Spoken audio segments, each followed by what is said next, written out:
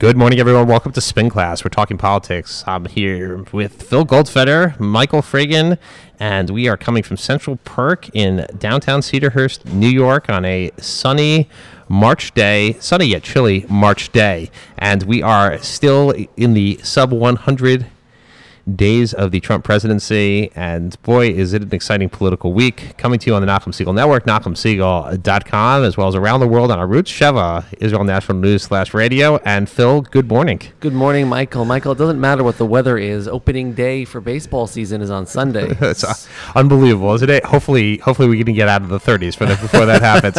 And you know what that means? You know what springtime means? Well, that means it's actually budget time in Washington. And if you think the fight over health care was bad, possibly a potential for government shutdown, that is going to be even more interesting. And that is actually upon us. I mean, you think that this administration has been kind of lurching from crisis to crisis. I don't want to say they've had no successes, because they actually have accomplished I think quite a bit, but a lot of that has been overshadowed, unfortunately, by their own doing. But if you want to see a crisis like we've had in the past, particularly with regard to government shutdown and potential for, mass significant issues across the board that we might have. If you think that the Freedom Caucus didn't want to get health care done, they're not going to want to pass a spending bill that is going to potentially add to the deficit, et cetera. Well, look, whether government is shut down because of lack of action or government is shut down because of President Trump's historically slashing every agency to the bare bones and their just inability to actually do what they're mandated to do, I think that we're in for a rough road ahead. We're in for a fight. It's definitely going to be give us a lot to talk about for sure. Well, there's two ways to approach this. I think that we think about. So first, you have the budget, and the government can continue with budget extenders, etc. They don't have to actually enact the new budget, which is the Trump budget, which I think is obviously as many executive budgets are. It's dead on arrival. It doesn't come. It comes into Washington, and then it goes ahead. Well, it's a negotiating position. Yeah, and that's been the Trump way. You negotiate an extreme position, then you get back to the middle. He said that that's the way he did it. I don't know. We'll unpack healthcare in a minute and see what that debacle was like. I can't wait. But then you also have the debt ceiling, which of course is kind of a binary issue. The debt ceiling, either you increase the debt ceiling or you don't increase the debt ceiling, and the government eventually runs out of money if we don't increase that. And we've had that crisis before, and there are a lot of conservatives and the Republicans who probably feel emboldened by the fact that there's all Republican government, that they can actually use this to tackle the debt. And I don't know. I mean, Washington, the amount of dysfunction that exists right now, it's going to be hard to say that we could be headed for a serious showdown. Are we talking about using this opportunity for a Republican-controlled House, Senate, and presidency, much like we used it to help us change healthcare, repeal and reform and replace? Well, let's step back. Let's step back for a second. Now, I'll set the table here for a second. The Republicans, as we all know, spent 7 years bashing Obamacare and saying that they were going to repeal and replace it. And when the time came to actually do it, it didn't happen. Now, that's not saying it won't happen, because there seems to be a difference of opinion. There seems to be two minds within the Trump White House as to whether it's going to happen. He says that it's still going to happen. Sean Spicer gets up there and say it's dead, and people say, yes, it's going to happen. It's not going to happen. I don't know. But this was an epic fail.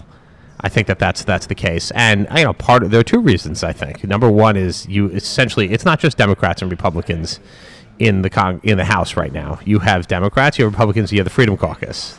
You think the Republicans are the majority, but they don't actually have enough votes to pass anything. This is the most fascinating thing, and let's take a moment to explain. Right, what the Freedom Caucus is essentially is the far right, idealistic wing of the Republican Party, who I think proved just a few years ago they rather shut down government than actually accomplish something, than actually move America forward. And actually get something done and be pragmatic about delivering for the people they represent. They rather do nothing. They say this, they scream it from the rooftops, and they are the reason why Donald Trump didn't get health care done, and the House and the Senate and the legislature were unable to do anything last week. And we saw what is tantamount to an epic failure, and I would say, and with all the gaffes and all the mistakes and all the problems we have seen in this first 100 days, this had to be by far the worst, because this was literally showing not a small crack, but a huge crack in the Donald Trump armor. Because what we have said, Michael, you and I have said all along, is that at some point you can no longer rule by executive order. At some point, you've got to look to the legislature, you've got to look to congressional leaders and actually negotiate and make a deal. This is Donald Trump, who literally spent his entire campaign and every rally talking about how we're going to make a deal. And one of his key points was about repealing and replacing Obamacare. And quite frankly, when it came to getting it done, believe me, I'll be able to make the deal. Believe me. We're going to win, and we're going to be so sick of winning. And I hate to say it, this is such an epic failure, not just for the Republican Party, not just for the House of Representatives, I think, but for Donald Trump to essentially realize what it takes to govern. You can't just say it is so and so it is. It doesn't exist. That's not the way it works. And he's got to find a way to work with legislative leaders, and unfortunately he hasn't done that. And he's proven his inability to do that so far. Well, those are all great points. I think what we see here is, and there were members, it was not as if the 31 or 30-something members of the Freedom Caucus were all no's on the health care bill. There were some who were yeses. The problem is like with anything, as support disintegrates, then more people jump off. Also, as you modify the bill, the other people jump off on the other side, and you have a very unruly caucus of, and you know from being part of a legislative caucus, actually, maybe explain to people exactly, you have different members with different interests, different groups within those caucus. You have moderates, you have conservatives. Everybody wants something, and if you give something to one side, the other side gets something. I think the one big mistake legislatively here that happened was that the White House chose to engage the Freedom Caucus individually. And kind of go around the speaker, and they kind of felt potentially emboldened to make their own demands and negotiate directly with the White House, even though it was the House leadership's bill. It really showed that the inexperience of the White House here, and it's not a Democrat Republican. It's not. I don't even think it's a conservative liberal issue. This is just kind of legislation 101 of you have to allow the leadership to, if the leadership is carrying the bill and they're pushing the bill and they're pushing something forward, they're the ones that you got to deal with, and let them deal with their members. If you if you have 230 something members of the Republican conference, or 240, you can't negotiate with each one individually. It just shows a lack of experience and sort of, it's essentially, this is why it's such a failure, because let's forget the substance of the matter for a moment. Let's forget Obamacare. Let's forget healthcare for a moment. The president has said for more than a year now, we've all been hearing that he is the best deal maker and how he can get it done and how he's going to bring everybody to the table, and he is going to take this country and make it great again. And yet here is literally his first test where he can't do it on his own. He's got to work with others, and he's unable to do it for many reasons, as you pointed out. Before joining Yeshiva University as government, we just forgot to mention that earlier. Phil Goldfeder, the Assistant Vice President for Government Affairs at Yeshiva University, former Assemblyman for the 23rd Assembly District of Queens. Before joining Yeshiva University, I did have the opportunity to sit in the legislature and the state assembly for 5 years, and you learn that you can't always get what you want, right? Right? I'm pretty sure there's a song, I think so. Yes, but it's a theme song actually. Little Rolling Stones for us there. You can't. You're not going to win every point, and you have to make concessions, and you have to negotiate, right? And so, yes, especially in New York State, for example, as we're doing the budget negotiations now, the governor has one set of priorities. The state senates, who's led by the Republicans and the Independent Democratic Conference, have their own set of priorities, and the state assembly have their own set of priorities. And you've got to find a way to take all three of their priorities and make it fit into one very little budget. That being said, that is what I would argue is that businessmen do every single day, right? They take these big deals and these big interests, and they try and find ways to make it all fit together. Arguably, that is what President Trump is best at, which again continues to prove that maybe we shouldn't have believed him. Maybe he wasn't the best man to get this job done, and quite frankly, I think it really leaves a lot of doubt for the future. Now, here's the saddest part, and I think you and I have pointed this out so many times before, because when you make a mistake or when you trip and fall, you get up, you brush yourself off, you apologize, and you move forward. I don't recall this week hearing either an apology or, we did it wrong or we have to do it differently in the future. all I heard was posturing, how this is not bad, how we're still moving forward, how things are still still going well, and quite frankly, I don't see this presidency learning from this mistake and going on and doing things differently in the future. And as we've said so many times, right, the definition of insanity is doing the same thing over and over and over again and expecting a different result. Are we going to see something different from this White House? Well, the route you have to think about here, and as like with anything, you have to get to a certain number, and that number is 218. Despite the fact that Sean Spicer continues to say 216 in this briefing, 218 is actually the number of the 435 members of the House. 218 is actually a majority. But we'll leave that aside. A lot of people have a mental block on certain numbers. I have that occasionally, I will admit. But he is the White House spokesman. But we'll leave that aside. I think, I'm sorry, I don't know why that keeps bothering you. It just does bother. It bothers me. Every time he says 216, it bothers me. Okay, but you have to take a point. If you can't count on the Freedom Caucus votes, then you actually have to bring in some Democrats. And the one thing that every Republican criticized Barack Obama for was leaving the Republicans out of the health care, leaving him out of Obamacare. And I think he did that. He did that poorly, using budget reconciliation, doing it in a way that was only partisan, was a totally Democratic bill. And I think that cost the Democrats significantly in the midterm elections because you own it. Healthcare is so big that it really needs to be bipartisan. It's such a big piece of the American economy. It's such a big piece of every American's life. It's got to be a bipartisan effort. And whether or not, look, we can make judgments whether the Democrats do want to work with the White House. They don't want to work with the White House. Either way, what happened was they didn't work together. Now, Trump is actually saying, he gave a speech to the senators this week in the aftermath and said, quote, that I know that we're all going to make a deal on health care. It's such an easy one.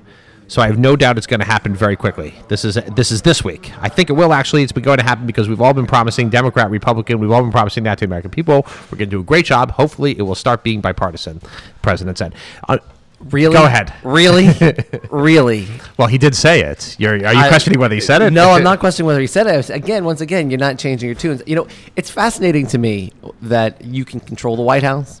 You can control the House of Representatives. You can control the United States Senate and still find a way to blame the Democrats when things don't go right. It is amazing. I can't believe the Democrats didn't work with us. You didn't welcome them in. You didn't make them feel like you wanted to work with them. Let's be realistic here. Let's call it what it is. And so for him, I hate to say it, at what point does Donald Trump lose credibility? He has no more credibility. His words do not mean anything anymore.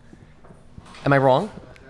Well, they mean less. I mean, there's no question. Oh, come on. I think as president, his words do have significant meaning. I didn't mean that. I think the problem is that he doesn't realize how much meaning his words have, and therefore he's very cavalier about what he says, and even his obfuscation of the facts or total lack of facts. And as we go and saying things that continue to be not factual, I mean, including continuing to claim that about illegal voters in the election and the investigations going on, which doesn't seem to be. You want to talk about wiretapping again? No, we can talk. Well, I think we should get into Russia for a second. Yeah, we actually have to switch gears because we're going to start. We got to move on to other topics as we go. But this is actually a good segue to talk about the Russia investigation, which seems to be a total mess. Although the inviting members of Congress to the White House for private meetings, right, when they're chairing big committees. So I think we saw yesterday, and I don't want to.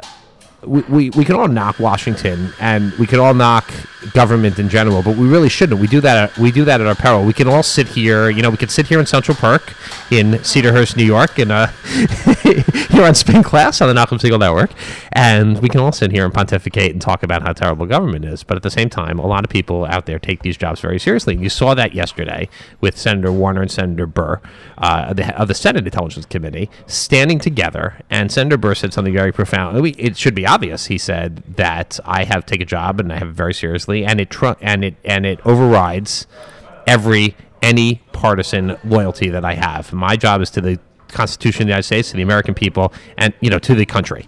And when we all start thinking about that, that is that's important. As we see the contrast with what's going on in the House Intelligence Committee, which is an absolute mess. Oh. There's it's a total dereliction of duty. I don't want to, and you know what? I'm sure Devin Nunes has his reasons, the House Intelligence Chairman, for whatever he did and whatever, but I think that, as usual, two things with that, and I'll let you go, is the appearances are terrible, and when you're sitting in that situation, you don't want to have bad appearances because you're investigating. You want to look like you're actually doing things that. And number two is when you go into the White House, it's tracked.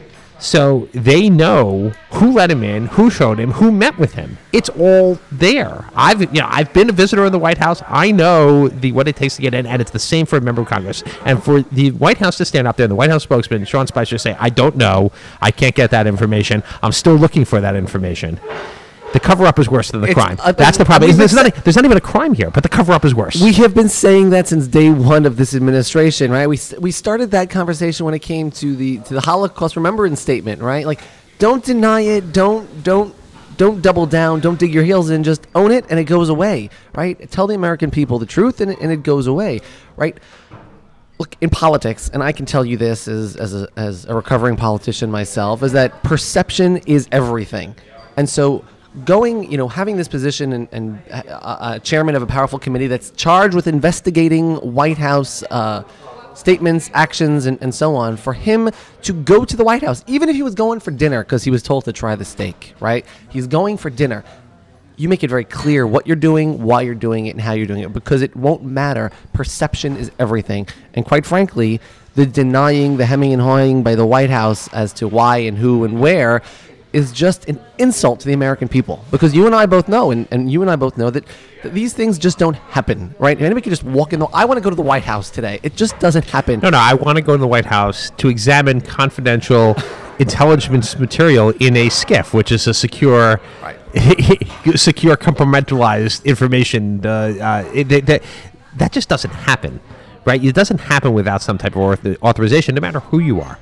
And it's just the idea that they can't go ahead and be forthcoming about it. It's just more and more. But you do see a pattern here. Is that they just want to wait it out and continue to say, and then eventually after a week, when reporters are still asking about, they're gonna say, "You're still asking about that? Can you guys?" And by the way, it's a great device. And you see actually as it stretches out, it says the only people who care about it are the media. Because the public has a very short attention span, as we know, and people just are kind of get a little sick of it. People are exhausted about it. They don't want to go ahead and we get together once a week to talk about it, and we try and there's so much over the course of the week to even digest. So perhaps this gets lost. I mean, think about this, right? Again, a lot of people believed, and I think we talked about this for a moment, that the wiretapping story and or claim or tweet was used as a distraction for Russia. But like every single week, whatever it is, whether it's Nunez, whether it's wiretapping, and he still claims it happened. Well, fine. Regardless of that, we just tape outlandish sort of in any other presidency, in any other time in our nation's history, any one of these things would have sank political operatives, would have sank staff, would have potentially sank a president and or members of Congress. No one is surprised by this anymore. No one is shocked. No one is getting sunk. Business as usual in this new regime in which we live. Well, it is an open question still as to reputations being tarnished and whether people will be able to recover post, if you want to look already post Trump presidency, which is, it's a long way away when you think about it. But a lot of people will potentially have some reputational issues given, and Devin Nunes being the latest one of them. I mean, you think he did not go into this. Yes, he was a Trump transition member. Yes, he was a supporter of Trump, but to the extent now that he seems to just be all out avoiding any questions about things, he just kind of got trapped here. And Sean Spicer being another one where as a communications professional, when everybody in the media basically just does not believe you, it's just, and Kellyanne Conway being beforehand, Paul Manafort now having his issues. Well, he wasn't very involved. Right, limited role. But no, you do wonder whether this will have a reputation. But there is this alternative universe. I don't want to say it's alternative, but there is alternative facts. Is that like alternative facts? There is of a lot of the country, 40%, 38% of the country. There's look, the numbers are historic low, but remember it's 38% or 36% every day. It's it declines a little bit, but 1 percentage point really doesn't matter. It's that still thinks that this president is doing very well and improves of his job performance. Now 55% do not, which is these are historically low numbers. I mean, everyone wants to say Obama was very unpopular. Trump is the least popular president in modern history right now. And again, I'm saying this is not the. He's not doing 100% of a bad job. There are things that he's doing pretty well.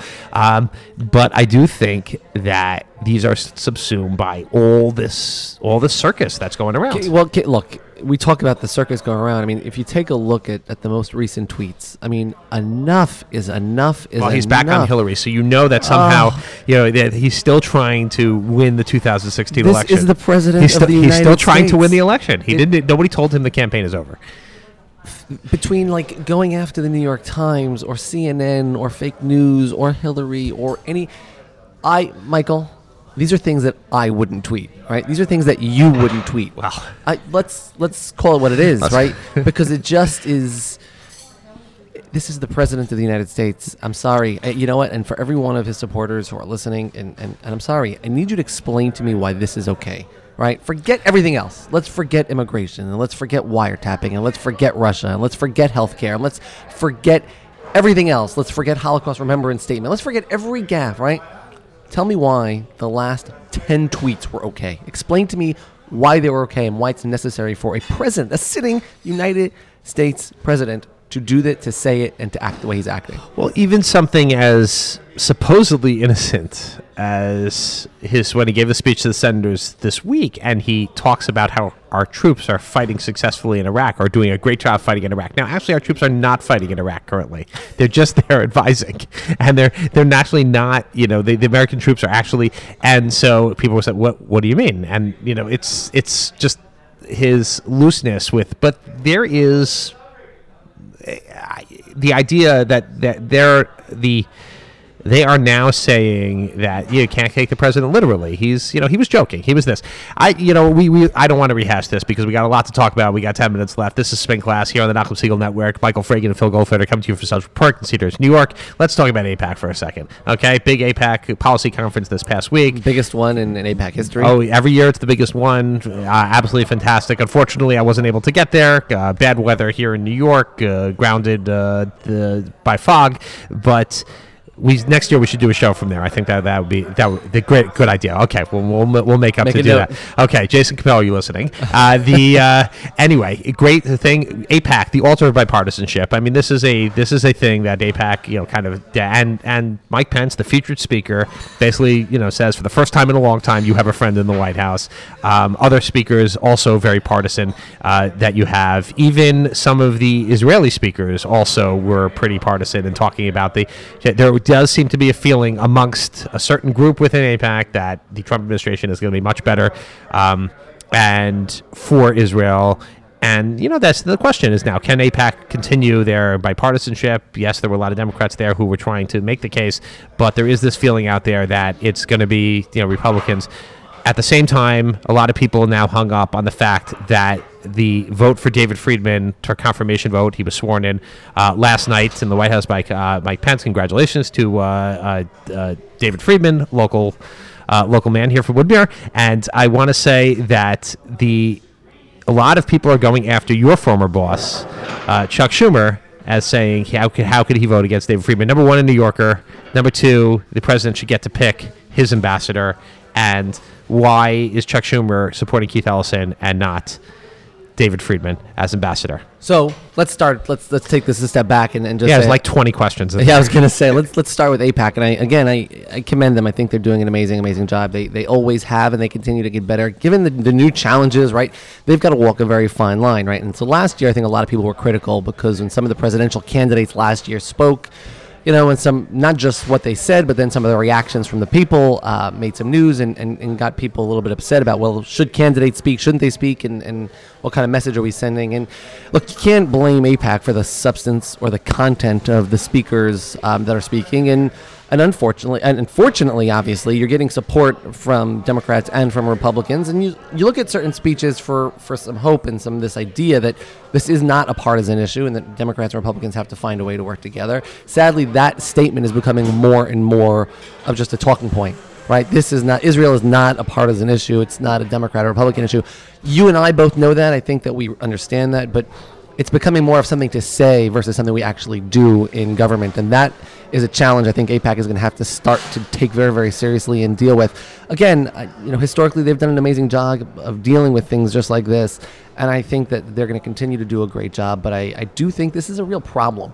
It's a real problem in that you're going to see people dig in just because that guy said this, just because, Joe Democrat said this, John Republican is going to have to respond by saying something else, even though arguably they should be saying the same thing when it comes to issues like AIPAC. And there's very few that actually cut across both lines. I mean, there are very few topics that cut across both lines, and this is one of them. And so, look, there's the question of, and you really did sort of throw a lot out there. I mean, the question of whether, the president should get to pick his own ambassador sort of flies in the face of there's a reason we have a confirmation process, right? There's a checks and balances, and there's a reason that we have a confirmation process. We've got to get through that process. We started this show by talking about how do you make a deal, right? You've got to get people on both sides to find ways to work together, and that requires making certain concessions. And so, look, Senator Chuck Schumer, who is a friend, who is a mentor, who is somebody who I respect a tremendous amount, is trying to do the best he can to lead an entire conference, right? A minority conference in the Senate that is different, right? You have very, very differences of opinion across the spectrum, from Bernie Sanders on up or down. You literally have a tremendous amount of differing opinions, and his job is not to pick one side and say, I'm going to work with them, because what happens when you do that? Well, you can ask Paul Ryan and the healthcare bill when you just take a few people and think you're going to lead the entire House. I think Chuck Schumer is walking a very difficult tightrope and doing an amazing job at it, right? Yeah, but is he losing his pro-Israel cred here? I don't think so. I mean, if anybody who saw his speech at AIPAC, I thought it was not only very well delivered, but the substance as well. I mean, look, Chuck Schumer understands this issue better than most. But if David Friedman is going to win anyway, okay, his confirmation is assured. Why are you taking the leap of voting against him? Why is it that, I mean, it's not as if he is, I mean, because of a comment he made about the capos? Because David Friedman is not a diplomat. David Friedman is not an expert. David Friedman is not an expert on diplomatic relations. And while, yes, it is historic, it is sort of practice historically that, your donors or your friends. Well, that's Israel, in fairness. Exactly. Okay. And that's exactly where I was going. Israel is an important ambassadorship. And I think the reason why we need a confirmation process, and the reason why, I hate to say this, a guy like Chuck Schumer or any member of the Senate who voted against, because I want more than a bankruptcy attorney from New York, because he's good friends with Donald Trump, or he was a good advisor to Donald Trump to be ambassador to Israel. All of a sudden, because he was able to close a bankruptcy deal, all of a sudden he can get both sides. He knows sides, Israel and the Palestinians. He